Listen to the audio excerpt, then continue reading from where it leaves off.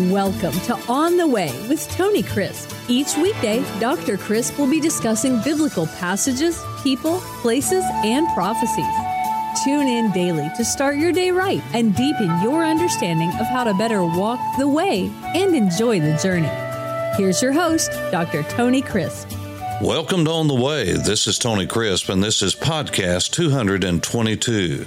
We are looking at, in these podcasts over the next few days, routines and rituals that lead to godliness, to righteousness, to living in a way that God wants us to live in obedience to His Word and in a loving relationship with Him, obeying down to exactly the way He wants us to live. And He has given us means whereby we grow. And as we grow, we desire to grow even more. And growing is not just taking in knowledge. Yes, that's part of it, and study, but we have to exercise. That means we have to obey. We have to live it out. And in order for us to be what God wants us to be, there's some knowledge things we need to deal with right up front before we even get into these routines that lead to righteousness. You see, God has given us a faith that is based upon reality, that is based upon the truths of His Word, things that can be tested, things that we can look and see that God has told the truth all along and He's faithful and we can trust Him. And He has never lied. He has never deceived. He has always done exactly what He said He was going to do, and He's the only one that has ever been totally faithful. But He is always faithful.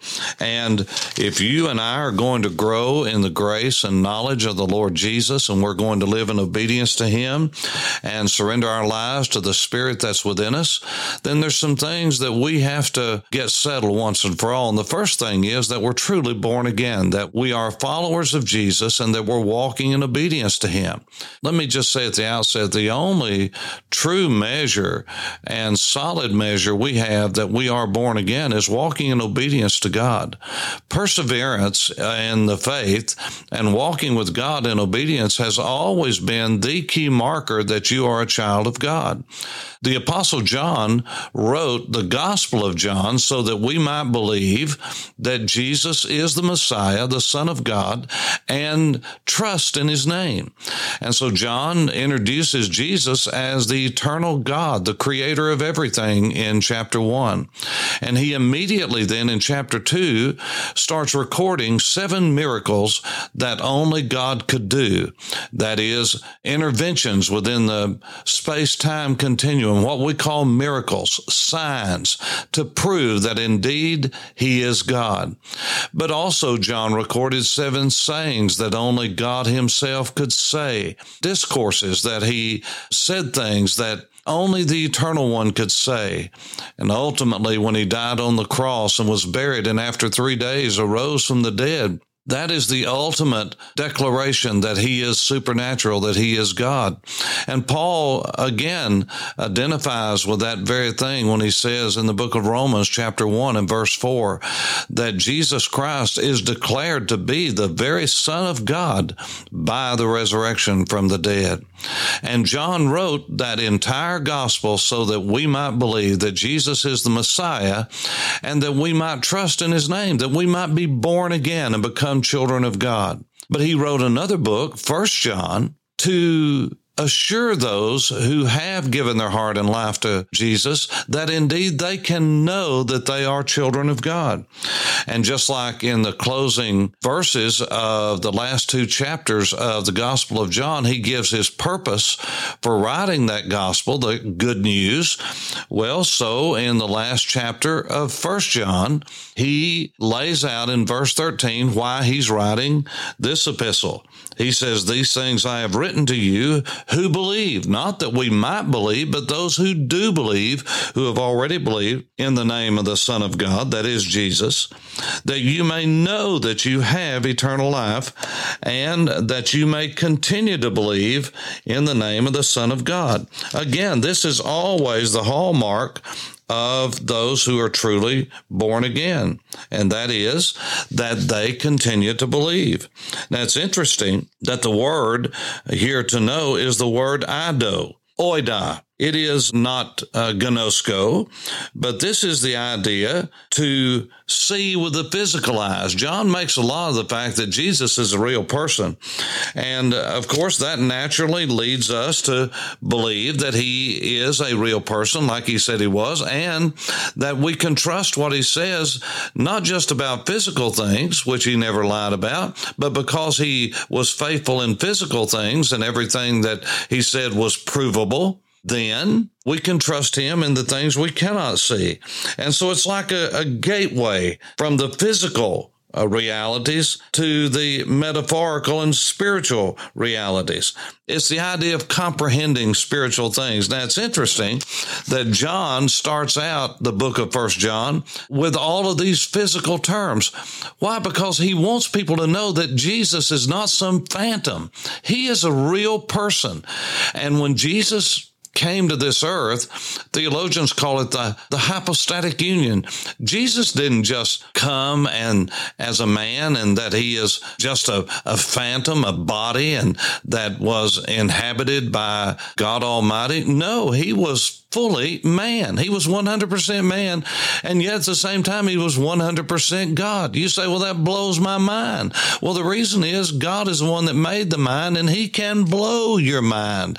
And that's what he does. Our little finite peanut brains, they're minuscule. They're a drop in the ocean, and not even that compared to the transcendent God who made our brains and made our minds, our soul, our spirit, everything about us. But John says in chapter 1, that which from the beginning, which we have heard, that is with our ears, that's a physical something that has to do with our five senses, which we have seen with our eyes, there's the eye gate, which we have looked upon, we stared at, and our hands, there's touch, have handled concerning the word of life. Now he was made plain, and we're bearing witness and declaring to you that eternal life which was with the Father was manifested to us. In other words, Jesus came to this earth to show us what God is like. God gave us glimpses in pictures and metaphors and type.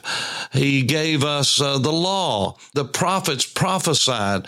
He gave us shadows and types. And all of these things were good because they led us to know something about God. But even the written word couldn't tell us enough. No, God, the Word of God, became flesh and he dwelled among us. So John said, we touched him. We saw him. We experienced him. We looked upon him. We stared at him. We observed him. We handled him. We heard him. We heard God talking. We saw God walking. We saw God healing. We saw God eating. We saw God drinking. And all of this is so that we can know that God is real. Yes, we see with our spiritual eyes, but we can do that because those who witnessed Jesus did that with their physical eyes. It was the promises of God made complete in Jesus. We have never seen Jesus with our eyes, but we trust that those who did see him have told us the truth through the inspired word. And so John said, I want you to know, those of you who are born again, that you can know for certain that Jesus is real and that you have a relationship with him. And let me just say to you, you've got to settle this, because you will never serve God in the greatest way that you possibly can until you study the word, until you know for sure that what God says is true, because you'll quit. You'll stop. The devil will get you discouraged and you'll say, well, I'm not even sure it's all real. You've got to know it. You've got to settle this in your heart. You've got to know that you know. You see, you can trust God's word. Being a Christian is not a leap into darkness. That's not what faith is. Faith, true biblical faith, is a leap into light. We can trust God. Why? Because he's never lied. He's proven himself faithful. Everything that God prophesied he was going to do, he's done, or he's going to do. Everything about the first coming of Jesus, he has promised to the prophets and to the patriarchs and the fathers. He brought that about. There are over 300 promises that God the Father, through the Holy Spirit, made through the prophets and spoke to people. And all of those prophecies came true, just like he said. Well, now listen to this. There's almost 1,000 prophecies about his second coming, his return to earth, and all the events around that, and what will happen. Listen, they're going to come true just the way the promises about his first coming did. Why would we doubt him? If he was faithful in those things in the past, we know he'll be faithful in the future because he's reliable. And so John said, you need to settle this thing once and for all. And there's probably some listening to me right now that you've gone out and taught a Bible study, or you've walked with God, sensed his presence, and then you have fallen on your knees and asked God to save you again if you're not saved. Folks, you got to get this thing settled. I went through that for the first 3 years of my life. In 1975, God radically changed my life. And I used to go out when I was just new in the faith, and I didn't understand everything. I didn't have the knowledge base that I need to because I didn't grow up studying the Word of God, and so I was ignorant in many ways, and I would disobey the Lord, and I wouldn't sense his presence, so I'd think I was lost, and I'd beg God to save me again. You say, well, why would you do that? Because I was ignorant. I didn't understand the ways of the Lord, and I had to grow in that. And I've gotten it written down in several places. February the 2nd, 1978, I was saved in January 75. I know that beyond any doubt now. But for 3 years until February the 2nd, 1978, I wrote it down and wrote it down and wrote it down because it was so wonderful to me that God filled me with assurance, and I trusted his word in every sense of the word. I had done that when I was 19 in 1975, but I had to grow into the grace to know that God meant what he said the day that I trusted him. And just because I had sinned didn't mean that I wasn't his child anymore. You see, I was in a blood relationship with him now that was forged through blood, his own blood, the blood of the covenant that he cut with us when he died on the cross. Just like with my earthly father, I didn't always please him. I didn't always do what he wanted me to do, didn't say what he wanted me to say, didn't act like he wanted me to act, but that didn't mean that I wasn't his child. Indeed, I was his child and am his child to this very day. Just because that we don't always do what God wants us to do doesn't mean we're unsaved. But you have to grow into that. But you've got to get it settled once and for all. If you're living and your life is characterized by disobedience, you're going to begin to doubt your salvation sooner or later. Get this thing settled and develop routines that lead to godliness and righteousness, and assurance will be there. You see, when we're walking in obedience to God, there's no doubt about our salvation. It is when we're in disobedience or we've messed up and we don't understand the concept of confession, agreeing with God about our sin, repenting, and saying the same thing about that he does and forsaking it, and walking with God. That's called Christian growth. That's growing in sanctification. That's what we're talking about. We're going to talk about the Word of God and prayer and fellowship with other believers and all of those things, giving and sharing and distributing and ministry. All of those are tools God uses in our lives and means God uses in our lives to promote righteousness and discipleship. But please understand, we have to grow into these things, but we have to make the decisions to do that. And the first thing we have to learn is to trust God, take God at his word, that if we've truly given our heart and life to him, we've repented of our sin, we love him, we desire him. Nobody who is unsaved loves Jesus. They don't. The Bible says to those who believe, he is precious. You see, if you're just talking about God all the time and Jesus is not precious to you, and you're all the time talking about things that pertain to God, but you don't love Jesus and you have no desire for him, you need to look and make sure that you have even given your heart and life to him.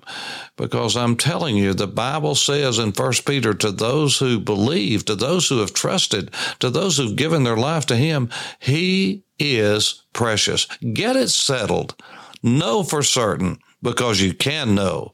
John said, these things I have written to you who believe, who've already believed in the name of the Son of God, that you may know. You may know that you have eternal life, and that you may continue to believe in the name of the Son of God. That's why John wrote these things. So he gave all these tests. You see, if you say that you're walking with God, but you're living in constant disobedience, well, the Bible says you've missed it somewhere along the way. If you say you love God, but you don't really love people, and you certainly don't love the brethren and the church of God, well, then you've missed it somewhere along the way. All of these tests are in 1 John. Read it and see if God doesn't speak to your heart while you walk on the way. This is Tony Crisp. Thanks for listening to On the Way with Tony Crisp. Tune in every weekday for information on biblical passages, people, places, and prophecies. Fridays are for your questions. Email your questions to questions@tonycrisp.org. Then just listen for your question to be answered on Friday's podcast.